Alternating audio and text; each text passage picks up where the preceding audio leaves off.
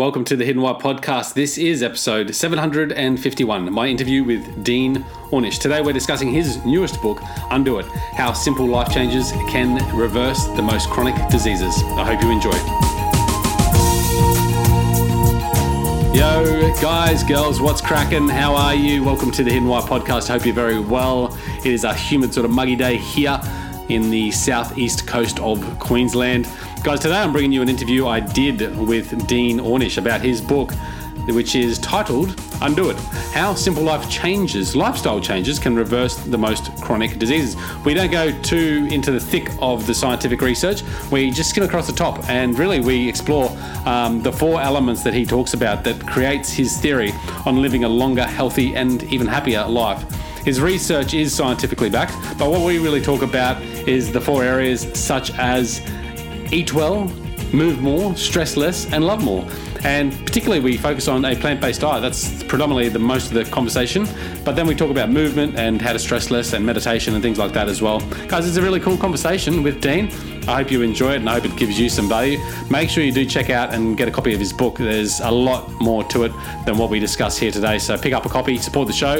You can do that by jumping on thehiddenwhy.com, episode 751, and using the links within. Also, he's got a lot of free resources at his website, which is found in the show notes, ornish.com, I believe it is. So check that out as well. Guys, other than that, I hope you're having a kick-ass day. And thanks again, as always, for joining us here. If you love it, if you're liking what you hear, please leave us a review and reach out to me directly. thehiddenwhyguy@gmail.com. Until next time, cheers. Dean Ornish, welcome to the Hidden Why podcast. How are you today? I'm good. Thank you so much for including me. Yeah, thanks for coming on. Looking forward to this conversation for the last few weeks now since we scheduled it. So it's great to have you here and looking forward to sharing your learnings, your experiences, your knowledge and your wisdom with the audience and hopefully helping us all take away some lifestyle changes potentially today as well that might help, improve our health and longevity and even happiness in life. Thank you. So, Dean, tell us a little bit about your work. I mean, you've had quite a fascinating career by the looks of it. You've written several books as well, but just in a nutshell, Dean, tell us what got you into this sort of field of work. Sure. Well, for the last 40 years, I've directed a series of scientific studies showing for the first time that simple lifestyle changes can actually not only help prevent, but even reverse the progression of the most common chronic diseases. We started first with even severe heart disease could be reversed, type 2 diabetes, high blood pressure, high cholesterol, even early stage prostate cancer. We found that when you change your lifestyle, it actually changes your genes, turning on the genes that keep us healthy, turning off the ones that tend to cause all these chronic diseases. And we found that when you change your lifestyle, it actually lengthens telomeres, the ends of our chromosomes that regulate how long we live. Yes. The more diseases we study and the more underlying mechanisms we look at, the more reasons we have to explain why these simple changes are so powerful and how quickly people can get better. And so I wrote a new book with my wife, Ann, called Undo It, which really synthesizes our 40 years of work together and reduces it down. So you work with your wife? Sorry? Yeah, we've been working together for 20 years, and we've been able to the book begins with one of my favorite quotes, which is from Albert Einstein, which says, if you can't make it simple, you don't understand it well enough. And so we tried to really simplify it down to its essence. And it comes down to eat well, move more, stress less, love more. Boom, that's it. And the more diseases we study, the more mechanisms we look at, the more reasons we have to explain why these changes are so powerful and how quickly people can get better in ways not only that we can measure, but in terms of how they feel. I love that quote too. If you can't make it simple, you don't understand it well enough. It's true. And I even present a unifying theory in this book that, I'm a doctor, and as most all doctors really, we're trained to view all these different chronic diseases as being fundamentally different from each other. Heart disease is different than diabetes or prostate cancer or whatever. But it turns out that I think they're really the same disease manifesting and masquerading in different forms. Because they all share the same underlying biological mechanisms: chronic inflammation, oxidative stress, changes in the microbiome, and telomeres, and gene expression, and so on. And each one of these mechanisms, in turn, is directly influenced by what we eat, how we respond to stress, how much exercise we get, and how much love and support we have. And I'm continually surprised by how dynamic these mechanisms are, that our bodies often have this remarkable capacity to begin healing, and much more quickly than we had once realized, if we can really treat the cause. And, when I lecture, I sometimes show a cartoon that I had drawn of doctors busily mopping up the floor around a sink that's overflowing, but nobody's reaching over to turn off the faucet. And so, how long do I have to mop up the floor? Forever. When people get put on drugs to lower their cholesterol, their blood pressure, their blood sugar, and they say the same thing, doctor, how long do I have to take these? The doctor usually says forever. It's well, why can't I treat the cause? And what we're finding is, of course, under your doctor's supervision, you shouldn't change your meds without having someone supervising them. But in many cases, we find that patients are able to reduce or even get off of many, if not all of these medications that they thought they'd have to take for the rest of their lives. They can often avoid having a stent or a bypass operation or having their prostate removed or whatever. And so I wrote this book in hopes of really empowering people with information that can really transform their lives for the better. And I think our unique contribution has been to use these very high-tech, expensive, state-of-the-art scientific measures to prove how powerful these very simple and low-tech and low-cost interventions can be, and how quickly you can feel better and show improvements in ways we can measure. Yeah, it's interesting stuff. I think when you first look at those few key areas that you talk about, eat well, move more, stress less, love more, to me, when I look at them, it's not rocket science. We know that we should eat well. We know that we should exercise and move, and stress isn't really good, doesn't make us feel good anyway. And, relationships and love are very important things in life. But yet, whilst they're simple to look at and understand on that level, we don't. These lifestyles that we lead now don't really align to those basic, simple fundamentals of life that well. Where or when did we, because by suggesting that we need to make some simple lifestyle changes, suggests that our lifestyles have either gone off track or have never been correct. Well, I think the biggest obstacle that most people have to changing their lifestyle, as you say, most people know these things are good for them, but they think that, how powerful could that be? As you say, it's not rocket science. It's, changing your lifestyle, kind of boring. But, drugs and surgery, that's pretty powerful, right? And I think our unique contribution, again, has been to use these very high-tech, expensive, state-of-the-art scientific measures to prove how powerful these simple changes can be. Many people are surprised to learn that you can actually reverse these diseases. They can often be an alternative to drugs and surgery. And many people think that if it's not a new laser, a new drug, or something really high-tech and expensive, it can't be that powerful. Or they'll see lifestyle changes as something that you do today to prevent something really bad from happening years down the road. And then you get in these false choices, am I going to live longer, or is it just going to seem longer? If I want to have a really fun life, that's filled with stress and I'm die early, or have a boring sit under a tree, watch your life go by. And those are false choices. In fact, precisely because these underlying biological mechanisms are so dynamic, when you make these changes to the degree that you make them, most people find they feel so much better so quickly. It reframes the reason for making them from fear of dying or preventing something bad from happening to joy and pleasure and love and feeling good. And that's really what makes it sustainable. James Cameron, the filmmaker, went on a plant-based diet, which is what this is about, because he's not only a filmmaker, did Terminator and Avatar and Titanic and all those great films, but also he's an explorer, and he realized that more global warming is caused by livestock consumption than all forms of transportation combined. And so he went on a plant-based diet 9 years ago. He's got so much energy now that he's making Avatars 2, 3, and 4 at the same time. But there's this great scene. He made a movie called Game Changers it came out in Sundance last year. It should be coming out in the next month or two.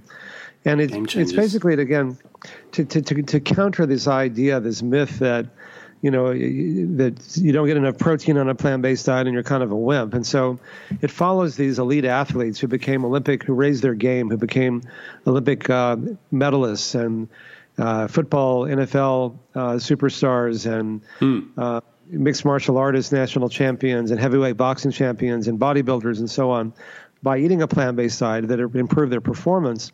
And I was one of the medical experts in the film, and I got to meet the number of the people who were involved in it. And there's this great scene with these three elite athletes in their mid-20s, and they gave them a single meat-based meal. And that night, they had a urologist measure the frequency and the hardness of their erections, which is a normal human function guys have when we sleep is we have erections. And then they gave them, and it was grass-fed beef and organic chicken, really high-quality meat. Yeah. And then the next day they did the same study, but they gave them one single plant-based meal instead of a meat-based meal. And what they found is after the plant-based meal, a single meal, they had 300 to 500% more frequent erections and 10 to 15% harder erections when compared to the meat-based meal, just after one meal. It's an interesting study, isn't it? In fact, the film crew went on a plant-based diet after shooting that. And what it illustrates is first how dynamic these changes can be, how it can really make things better in ways that are really meaningful, and that, your brain gets more blood. Your sexual organs get more blood, but your brain gets more blood. You can think more clearly. You have more energy. You need less sleep. You can actually grow so many new brain neurons in just a month or so. Your brain can get measurably bigger. Your skin gets more blood. You don't look as old. You can look 10 or 20 years younger, I should say. Your heart gets more blood. You can reverse heart disease. And so what you gain is so much more than what you give up, and that happens how quickly, within 24 hours. So it's not about just living longer, it's about living better, and what you gain, again, is so much more than what you give up, and how meaningful that can be. Yeah, look, and I mean, that's a great place to start too with some of these simple lifestyle changes. But when we look at meat consumption, many of us have been brought up that way to eat meat and believe that it's a part of the necessary diet. And I'd argue that perhaps changing or taking meat out of our diet isn't really a simple change for a lot of people. It seems, I mean, I've done it and I still eat some meat, but I've certainly gone to a full plant-based diet as well.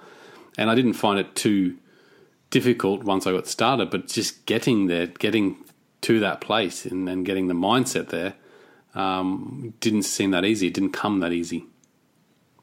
Well, I grew up in Texas, the meat capital of the U.S., eating meat 3 or 4 times a day, chilies, cheeseburgers, chalupas, whatever. And again, it's about what you gain is so much more than what you give up. And I found that I did it when I was 19, so I didn't have any diseases, but I felt better. I had more energy. I could think more clearly. My complexion, in 19, I had acne. It went away. It all cleared up. And then I also learned that, again, what's good for you is good for the planet. It's so hard to say, well, what can I do as one person about global warming? Well, something as primal as what you eat every day can make a huge difference. And then if it's meaningful, then it's sustainable. And the other thing is it takes 10 to 14 times more resources to make a pound of meat-based protein than plant-based protein. And so, there's enough. No one need go hungry. There's enough food to feed everybody on the planet if more people just had even a meatless Monday or just moved in that direction. It's a major cause of deforestation. There's 9 billion cattle that get killed every year worldwide, and it's only growing. And, cattle are sentient beings, and what goes around comes around. So I think when people realize that, first of all, you get all the protein you need without that all these chronic diseases that we think are just a part of natural aging, heart disease, diabetes, in Australia as well as in the United States, about half the population has diabetes or prediabetes. And the complications of diabetes are horrible, amputations and impotence and heart attacks and strokes and kidney failure and blindness and so on. Yeah. And getting your blood sugar down with drugs doesn't work nearly as well as getting it down with lifestyle in terms of preventing these horrible complications. And so, again, when people realize that, again, if you're trying to reverse a life-threatening condition, it takes a lot to do that. That's the pound of cure. You really have to give it up. If you're just trying to stay healthy, lose a few pounds, get your risk factors down, to the degree you make these changes, what matters most is your overall way of eating and living. So if you indulge yourself one day, it doesn't mean you cheated or you're failed or you're bad. Just eat healthier the next. You don't have time to exercise one day, do a little more the next. You don't have time to meditate for an hour, do it for a minute. Whatever you do, there's a corresponding benefit. And then you start to connect the dots between what you do and what you eat and how you feel. And you start to realize, when I eat this, I don't feel so good. I feel kind of tired and sluggish. And I eat a lot of fat and sugar and animal protein. When I eat a whole foods plant-based diet, I think more clearly. I have better sex. I feel better. I smell better. I taste better. I look better. And for many people, these are choices worth making. Again, not just to live longer, but to feel better. Yeah, right. So, and I think you're right. I mean, spot on. Like, it's how we feel and the rewards of that. And sometimes I think, we're also immediate, that we can't see through the immediate changes that might benefit us a little bit longer term. But, adopting a plant-based diet, I've heard some stories where people with chronic diseases have seen significant and very immediate, it would seem immediate, changes just by adopting a plant-based diet. Can you share some examples that you've seen? Yeah, well, if people go to my website, which is just in the U.S., it's ornish.com, we have, dozens of video testimonials. But our work, what sets our work apart from everyone else's is that we're not just getting testimonials, we're actually doing hard science and measuring that their arteries get less clogged over time. That was thought impossible in people with heart disease, that the blood flow to the heart can improve in just a few weeks. People who had such severe angina or chest pain that they couldn't walk across the street without getting chest pain, or make love with their partner, or go back to work or play with their kids within just a few weeks, sometimes a few days, are able to do all of those things. We find that many people, as I mentioned earlier, who are put on these medications to lower their blood pressure, their blood sugar, their cholesterol, and told they have to take them for the rest of their life under their doctor's supervision, were able to get off them or reduce them. Yeah. Men who have early stage prostate cancer are often told they need to have either surgery or radiation. But it turns out that only about 1 out of 49 men benefits from those surgeries. The other 48 often get maimed in the most personal ways because they're either impotent or incontinent or both. They're wearing a diaper or can't have sex for no real benefit at huge economic and huge personal costs. But if the choice is between doing nothing and doing something, most guys who know they have a prostate tumor want to kind of get rid of it. And if there's a third alternative, we did the first randomized trial in collaboration with the chair of urology at Memorial Sloan Kettering Cancer Center in New York and at University of California, San Francisco, and California. And we found that these same lifestyle changes that could reverse heart disease, can reverse type 2 diabetes, can also slow, stop, or reverse the progression of men with early stage prostate cancer. We're about to do and if it's true for prostate cancer, it'll likely be true for breast cancer as well. We're in the middle of doing the first randomized trial to see if we can actually reverse the progression of early stage Alzheimer's disease. And again, it's not like there was one diet and lifestyle program for this disease and a different one for that one. It's the same for all of them. It radically simplifies it because, again, they're really the same disease manifesting and masquerading in different forms because they all share these same underlying biological mechanisms, which in turn are directly influenced by these diet and lifestyle choices we make each day. Yeah, so look, eating a plant-based diet, I mean, there's certainly numerous benefits beyond, your immediate health that come from choosing that way of life.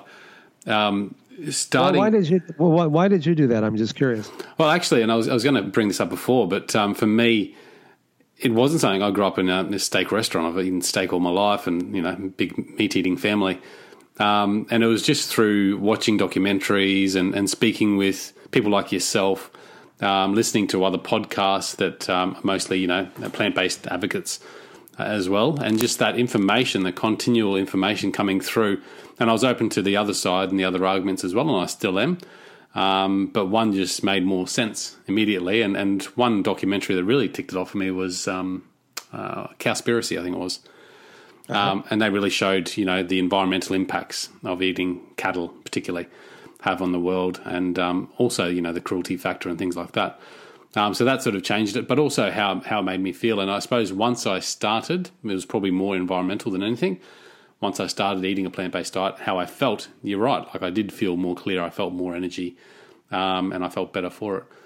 So that's sort of my progression, but it sort of comes down to anything in life. I think the more awareness we have, the more information that we have, the more informed we are, we can make better decisions. Well, it's true, and that's why I really appreciate what you're doing here, because to me, awareness is always the first step in healing, and you reach a lot of people with information that can really empower them to transform their lives for the better. That's what gets me out of bed every day. I mean, in my new book, Undo It, in the first chapter, I report on a guy who is a doctor himself, who had a massive heart attack, and his heart was pumping blood so poorly that he was told the only thing that could keep him alive was to get a heart transplant. Yeah, well. And while waiting for a donor, he went through my program at UCLA, and in just 9 weeks, his heart got so much better, he didn't need a heart transplant anymore. So that's just, so when people say, oh, well, how powerful could lifestyle changes be? Well, pretty darn powerful. There's still a lot of people out there with the whole meat eating thing. There's the common things I get is, where do I get my protein from? Number one. The other one is that they believe that we are carnivores and that meat is a natural part of our diet, and that the research behind not eating meat is not substantial enough to be proven that it is, better for us, our longevity. What do you sort of counter with those? Well, there are lots of things people can tell themselves to justify what they're doing, but they're not true. Typically what we do generally when we're, proud, proud of who we are and how we live. Yeah. Yeah, well, as human beings, we have a remarkable capacity to delude ourselves. And as somebody once told me, the easiest person to con is yourself. But, we've published research over the last 40 years in all the leading peer-reviewed medical and scientific journals, in the New England Journal of Medicine, in the Journal of the American Medical Association, the Lancet, Circulation, Proceedings of the National Academy of Sciences, on, showing that these same lifestyle changes can actually reverse all of these different conditions. Yeah. And there's a diagram in my book that I copied with permission from the New England Journal of Medicine that shows what happens in your arteries on different diets. And on a whole foods plant-based diet, your arteries are clean. The blood is flowing normally. On a standard American diet or Australian diet, they're partially clogged. On a, Atkins, ketogenic, paleo, whatever name, it's all the same, high protein, high animal protein, high fat diet, they're severely clogged. And that's what it is. I'd love to be able to tell people that, pork rinds and bacon and sausage are health foods, but they're not. I suppose if the blood isn't flowing that well, that affects all our organs and how they operate and everything else. That's right. Whether it's your sexual function, whether it's your brain function, whether it's your how old you look, it all comes down to that. And so, and when people say we've evolved that way, our teeth are not like carnivores, which are mostly sharp, spiked teeth. Our intestinal tracts are much longer. They're much more like an elephant than like a lion. And if you say, well, vegetarians, aren't strong enough, don't get enough protein, well, look at the elephant, and that's why James Cameron made his Game Changers film, just to show that actually elite athletes who start to go on a plant-based diet actually perform at a much higher level. And that's why you're finding many athletes now, some of the adopting that way. Are eating that way. Some of the Golden State Warriors, the leading basketball team here in San Francisco, some of the NFL superstars like Tom Brady are eating mostly plant-based diets because they find it, Tom Brady is now 43, just won the Super Bowl, is in better shape than most people are in their 20s, in part because he's found that a plant-based diet enables him to keep his youth and perform at a much higher level. So it's a myth that people tell themselves, but it's just that. It's not true.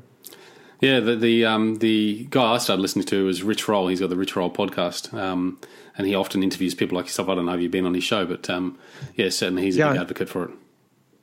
Well, Rich was part of the Game Changers film. That's how we met, and I was on his podcast with my wife, and he's wonderful. But I mean, here's your guy, he's probably the fittest guy in the world, and this is how. And he's he's I don't know if he's late 40s or early 50s, but he's the fittest guy in the world, and this is why. Yeah.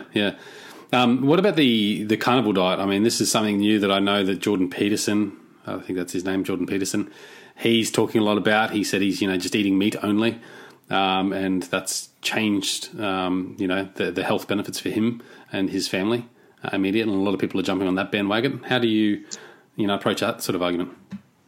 Well, there's more and more evidence that it goes beyond just fat versus carbs, that animal protein itself predisposes to greatly increasing the risk of the most common chronic diseases. It increases your risk of lethal prostate cancer by 250%. By colon cancer, breast cancer, heart disease, diabetes, strokes are all much higher in guys who eat a lot of meat. Why is that? Because of the clogging of the arteries, et cetera, or is it something in the animal protein that's different from protein found in plants? It's both. Plant-based protein is protective. Not only are you not getting the harmful part, when you go from a meat-based diet to a plant-based diet, you're getting a double benefit. You're not only not eating the animal protein, which harms you, but the plant-based proteins are actually protective. And it goes back to what we were saying earlier. These same mechanisms that cause all of these same chronic diseases are activated by animal protein, and particularly by red meat. Chronic inflammation, oxidative stress, changes in your microbiome, the 100 trillion cells that we have, changes in gene expression, turning on the genes that make you get sick and turning off the ones that keep you healthy. Whereas we found when people went on my lifestyle program, which includes a whole foods plant-based diet, moderate exercise, love and support, and various stress management techniques, that they're, in just 3 months, over 500 genes were changed, turning on the genes that keep you healthy, turning off the genes, particularly the oncogenes that promote prostate, breast, and colon cancer. And so, you can lose weight by eating fewer, I debated Dr. Atkins many times before he died. And, when he died, someone published his autopsy report, which showed that he had massive heart disease. You can lose weight by eating less, refined carbs, but you want to replace it with good carbs, fruits and vegetables and whole grains and legumes and soy products, not with pork rinds and bacon and sausage. I mean, you can lose weight in lots of ways that aren't good for you, like smoking cigarettes is a good way to lose weight. Amphetamines, chemotherapy is a good way to lose weight. Yeah. But you want to lose weight in a way that enhances your health rather than one that harms and mortgages it. And they say singular food groups too. If we just ate one thing all the time, our body becomes more used to that. Well, you also start to smell bad, and taste bad. I mean, if you're around anyone who's been on a keto or an Atkins or paleo diet, they smell bad because that's how your body gets rid of toxic substances is through your skin, through the pores of your skin. If you I certainly noticed a bit of difference there. I've always had a bit of an odor problem. Talk to women who've had sex with different men, and they'll tell you that men who eat meat don't taste good. They don't smell good. They don't. It's whereas plant-based guys really taste good. I used to consult with some of the big food companies. I said, that would be a really nice, edgy way of marketing your healthy products. Get a woman on there to say, when I perform oral sex on my guy, he really tastes a lot better. When he moved to a plant-based diet, but they weren't quite ready for that. One day. And the thing, just going back to something you said about our digestive tract, etc. One argument I hear often is that our body isn't adapted to eating a lot of plants, and a lot of plants we can't digest that well.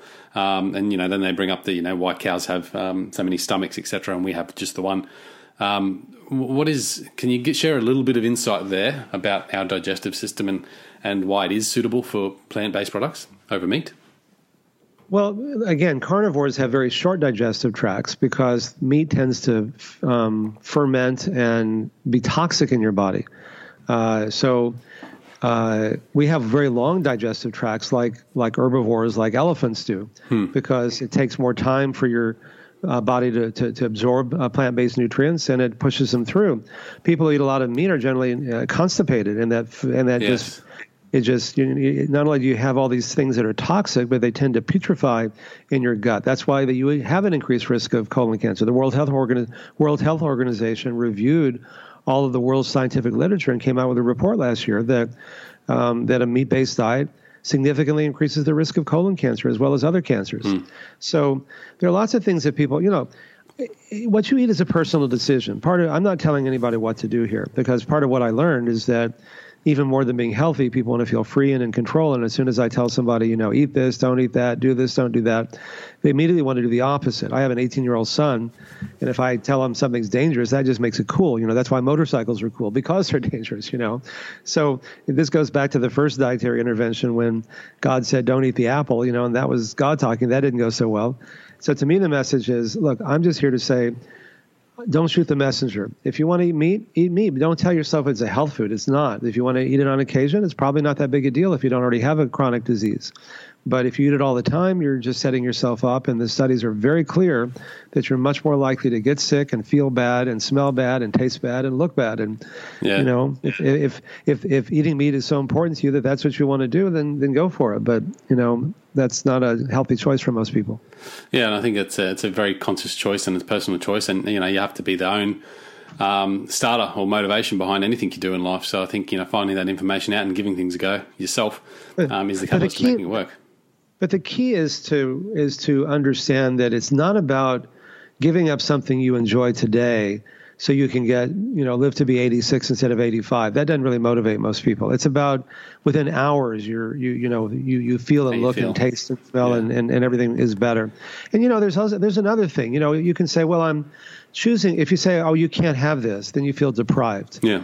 If you say, I'm choosing not to eat certain foods and choosing to eat other ones because what I gain is so much more than what I give up, that's a sustainable motivation. Or I'm choosing to eat these foods because I want to live. I often ask people, why do you want to live longer? I live in San Francisco near Silicon Valley. There's this kind of pervasive belief that everybody wants to live longer. But, a lot of people are depressed.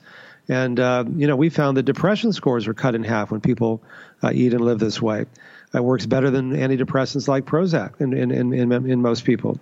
And just the act of choosing not to do something that you otherwise can do makes those choices meaningful. I was suicidally depressed when I was in college. That's one of the reasons I got interested in doing this at such a young age, because it really turned it around for me. Yeah. And, telling somebody who's lonely and depressed that they're going to live longer if they just change their diet or quit smoking or whatever, they'll say, look, you don't get it. I've got 20 friends in this pack of cigarettes and they're always there for me and nobody else is, or food fills that void, or fat coats my nerves and numbs the pain, or alcohol or drugs or opioids numb the pain, or working all the time or video games numb the pain. And so I've learned that information is important, but it's not usually sufficient. We have to work at a deeper level. I mean, everyone who smokes knows it's not bad, that it's bad for them, but still a lot of people do. And even on a sexual level, like if you choose to be in a committed monogamous relationship, is that like the ball and chain? Well, it can be. But it also can be like my wife and I have been in a committed relationship now for many, many years, because we find that you can only be intimate to the degree that you can open your heart and be emotionally vulnerable to somebody. And you can only do that to the degree you feel safe. So when you're totally committed to someone, you can progressively open your heart more and more to that person, like layers of an onion. And the more intimate it is, the more erotic it becomes. And so instead of having the same kind of sexual experience with different people, not that there's anything wrong with that, but I've just found that having these most intensely erotic experiences with the same person that are infinitely variable and way beyond in pleasure anything that I ever experienced before, then you come back to, well, what I gain is so much more than what I give up. These choices, by choosing not to do certain things, imbue them with meaning. And if they're meaningful, then they're pleasurable and they're sustainable. Yeah, well said. So plant-based diet, and again, read the book and pick up more from that. Talk to us a little bit about the other few points there. And the first one I want to touch on is just more movement in our lives. What are your thoughts on how to make that simple for someone and to implement in their day-to-day practice? Well, it comes down to this. If you like it, you'll do it. So do what you like,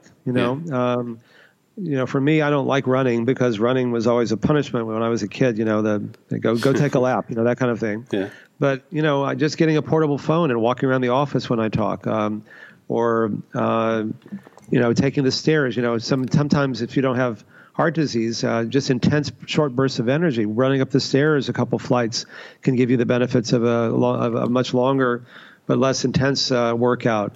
I used to get frustrated and stressed when I couldn't find a parking place near the gym, and I thought, well, this is ridiculous, So now I deliberately park farther away, which makes it easier to find a spot, and then I don't have to, get stressed out about it. Yeah. So do find something you like and do it. I think the point there is try and look for ways that you can incorporate movement in your day-to-day activities rather than just sitting down all the time or driving in the car to go somewhere, when you could walk. Walking up the stairs rather than taking the elevator, those sort of simple behaviors and the changes. Exactly. And then if you incorporate it into your daily, then you don't feel like you have to find time for it because you're already spending that time. And, just sitting turns out to be the new smoking. Just sitting for more than an hour at a time increases your risk significantly.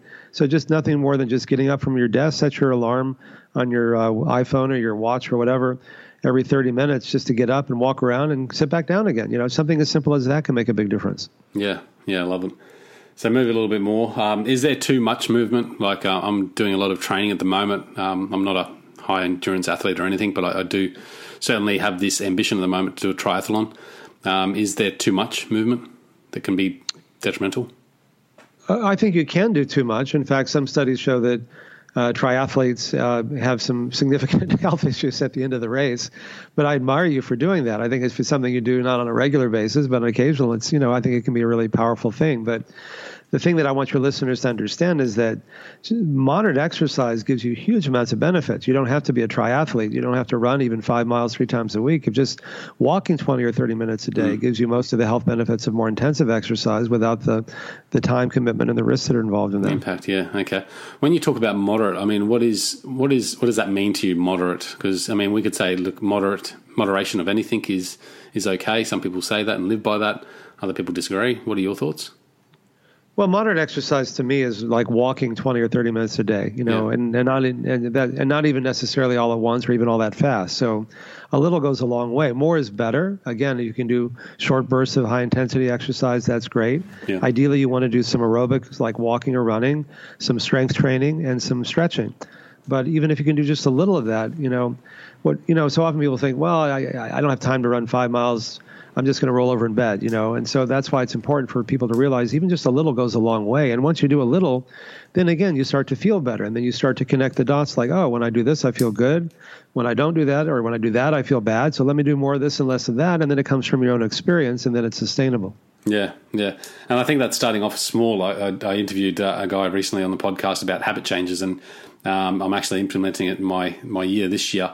And, he says just start with something. And he gave an example of a guy going to a swimming pool, and all he had to do was get in his car, go to the swimming pool, walk in, and then that's it. That was his goal. And he started doing that, and then he started dipping a foot in the water, and then he started jumping in, and obviously it's just expanded from there. At the moment, for me, I started getting out of bed. As soon as I jump out of bed, I do some push-ups, and I started with, I think, 6. I'm on 13 now, so I haven't increased it rapidly. Cool, that's great. I just thought I'd give it a go, and it's 13. I could do more, I think, in that time. But I just thought I'll just give this a go and see if I can make it a habit. And it's pretty much already now something that I just automatically jump out of bed and do. It's like that old saying, slow but steady wins the race. And so it's true for other things like meditation. Sometimes I lead a busy life. I don't have time to meditate for half an hour. And then I say, well, do I have a minute? And if I have to admit that I don't have a minute, then I have to admit my life is so out of balance, I'll just do a minute. And then once you do the minute, and then you start to, it's the inertia of getting started. Like you're the example of the guy at the pool. If you just do a minute, you say, oh, okay, I can do 2 or 3. And then you find that, okay, this is good. And if you do it when you first wake up, whether it's push-ups or meditation or whatever you do, then you're more likely to do it because, you're not distracted by what happens as you go through the day. Yeah, no distractions. And meditation, I guess that's moving on to sort of stressing less is one of the practices there. Something I'm certainly struggling with now. I used to do it quite when I was in Japan, every morning, every night, at least 15 minutes at both intervals. At the moment, I'm struggling to really incorporate that. And you're right, putting that, if you don't have 15 minutes, just do a minute. And that's what I'm trying to do. But I'm still missing days. And I know meditation for me has been one thing that's been really important and beneficial in my life. So I want to do it. Then when I get into my day, I'm just like, oh, you know what? I could do it later on. I'll be in the car. I could probably do 5 minutes here or there. And I just don't. What are your thoughts around, creating a meditation practice and encouraging others to give it a go? Well, I think the easiest thing is to set your alarm 10 minutes early because 10 minutes of meditation is worth even more than 10 minutes of sleep. So you don't feel like you're actually spending any real extra time doing it. Yeah. And in the morning when you first wake up, before you have the distractions, it's more peaceful.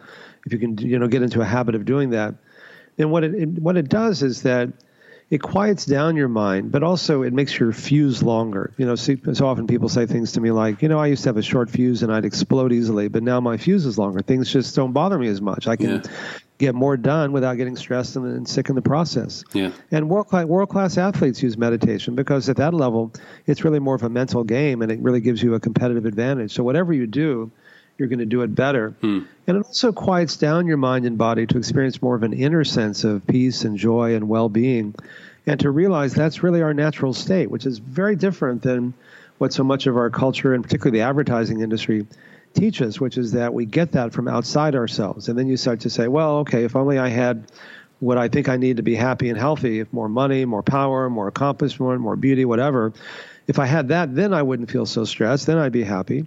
And then once you set up that view of the world, however it turns out, you're generally going to feel bad because until you get it, you feel stressed. And if someone else gets it and you don't, then you feel really stressed.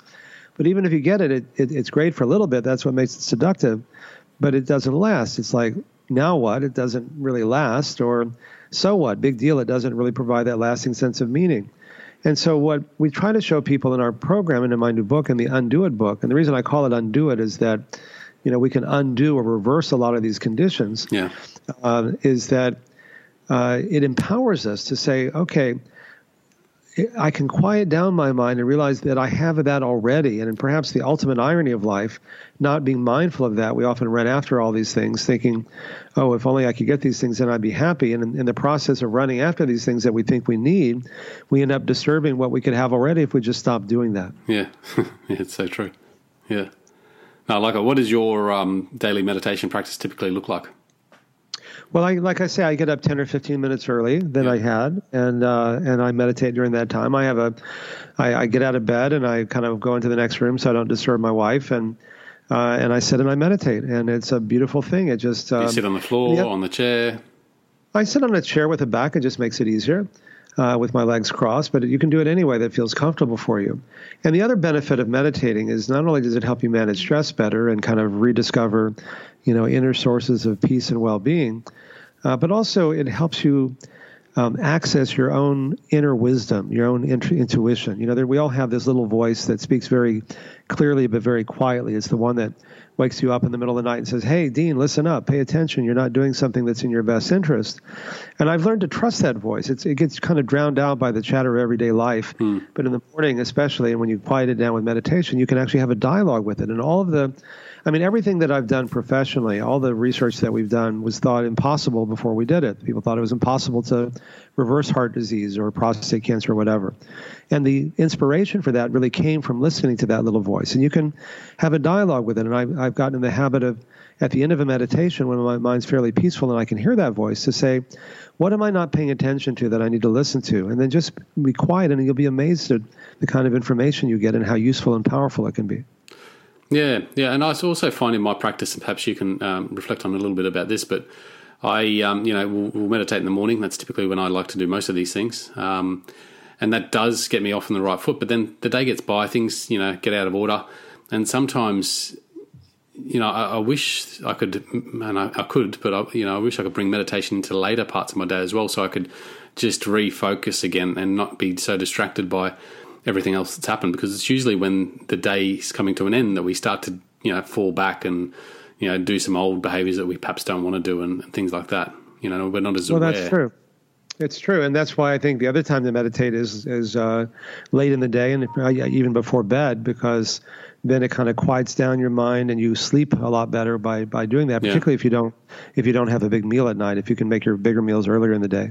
I think about 3:00 time. I've just talked to someone else yesterday, and it's the time I usually feel quite lethargic and sleepy. And if I could, I'd always have a 20-minute nap at that time. But you can't always. But I think that'd be a great time to do a 5-minute session or a 10-minute session of meditation. Final one is love more, Dean. Quickly on that, what are your thoughts around loving more? Yeah, well, that's my personal favorite, and people say, love more, what is that doing? Well, it turns out that of all the things we do, it may be the most important. That study after study have shown that people who are lonely and depressed and isolated, which I think is the real epidemic in both Australia and in the U.S., are 3 to 10 times more likely to get sick and die prematurely from pretty much all causes when compared to those who have a strong sense of love and connection and community.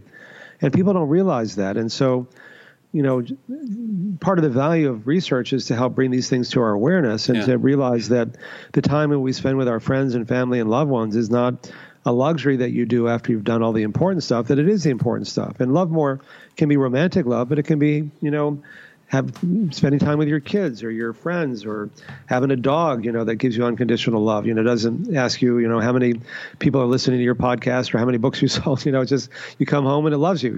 There's something really powerful about that. Having relationships with others. Yeah.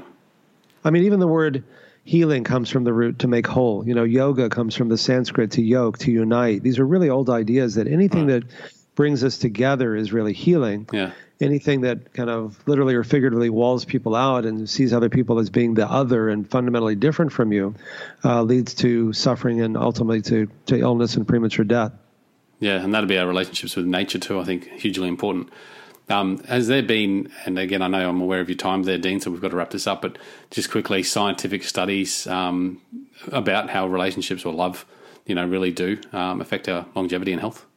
Yeah, in my new book, Undo It, I list hundreds of them, and that's there are tens of thousands of them out in the literature now. It's there's nothing that you can do that's more important than that, and people don't realize that. There's one study showed from Nicholas Christakis at Harvard that if your friends are obese, you're 45% more likely to be obese yourself. If your friends' friends are obese, you're 25% more. And if it's your friend's friend's friend, you're 10% more likely to be obese, even if you've never met them. That's how interconnected we are. And it's not just it's obesity, it's depression, it's illness, it's whatever. One study showed that people who are depressed 6 months after a heart attack are 4 times more likely to be dead than those that aren't. And there's just lots and lots of studies like that. So when you love someone else, when you forgive them, when you have compassion, when you have empathy, all those spiritual practices that you find throughout the world's religions and spiritual practices, it frees us from our suffering as well as from them. And so the most selfish thing you can do is to forgive and let go of suffering and love more, because that's really ultimately how we've been able to survive as a species, by taking care of each other. Yeah, that's awesome. Mate, look, I'm aware of your time. I know you've got to go, so I'll let you go. We'll miss the quick round questions today, Dean. However, enjoy your day, and thanks for coming on and sharing. I'll share the website link, guys, to Dean, so you can check out his work and all these articles, etc., that he's been talking about. Also, the book link as well, so you pick up a copy of Undo It and have a bit more of a read and thoroughly dive into this topic, because it's really important for all of us. Thank you. I'm so grateful. And just go to ornish.com. Everything on there is free. Yeah. And I'd love to come back sometime when I have more time. I'm really grateful for the amazing work that you're doing to raise awareness and to help people empower themselves to feel good. Thank you, Dean. Yep. Cheers, mate. And we will definitely do a second round at some stage. Thank you so much. Cheers. Bye. Thanks, guys, for listening. Until next time, peace, passion, and purpose. See you soon. Thanks, guys, for listening to this episode. I hope you enjoyed what you heard. I hope you love what you're hearing. If you like this episode, guys, or any of the episodes that you're listening to here at The Hidden Why, please do me a favor by sharing it. You can share it with your families. You can share it with your loved ones. You can do that by using your favorite social media channels, using the icons on the platform that you're listening to The Hidden Why podcast. Also, guys, if you're a fan of the show, please connect with me. Connect with me at thehiddenwhy.com. I love to hear from you. I love to converse with the people that listen to this show to find out what they enjoy, what they don't enjoy, and perhaps if they have any questions or feedback for the show as well. You can stay up to date with all that I'm releasing here, guys. I do a solo show every Monday, a 3-minute thought every Thursday. I do 2 interviews a week on a Wednesday and a Saturday, and a book review every Friday. You can stay up to date with all that by subscribing to my newsletter at thehiddenwhy.com. Just enter your email address there, and also subscribing to the podcast on the platform that you choose to listen to your podcasts.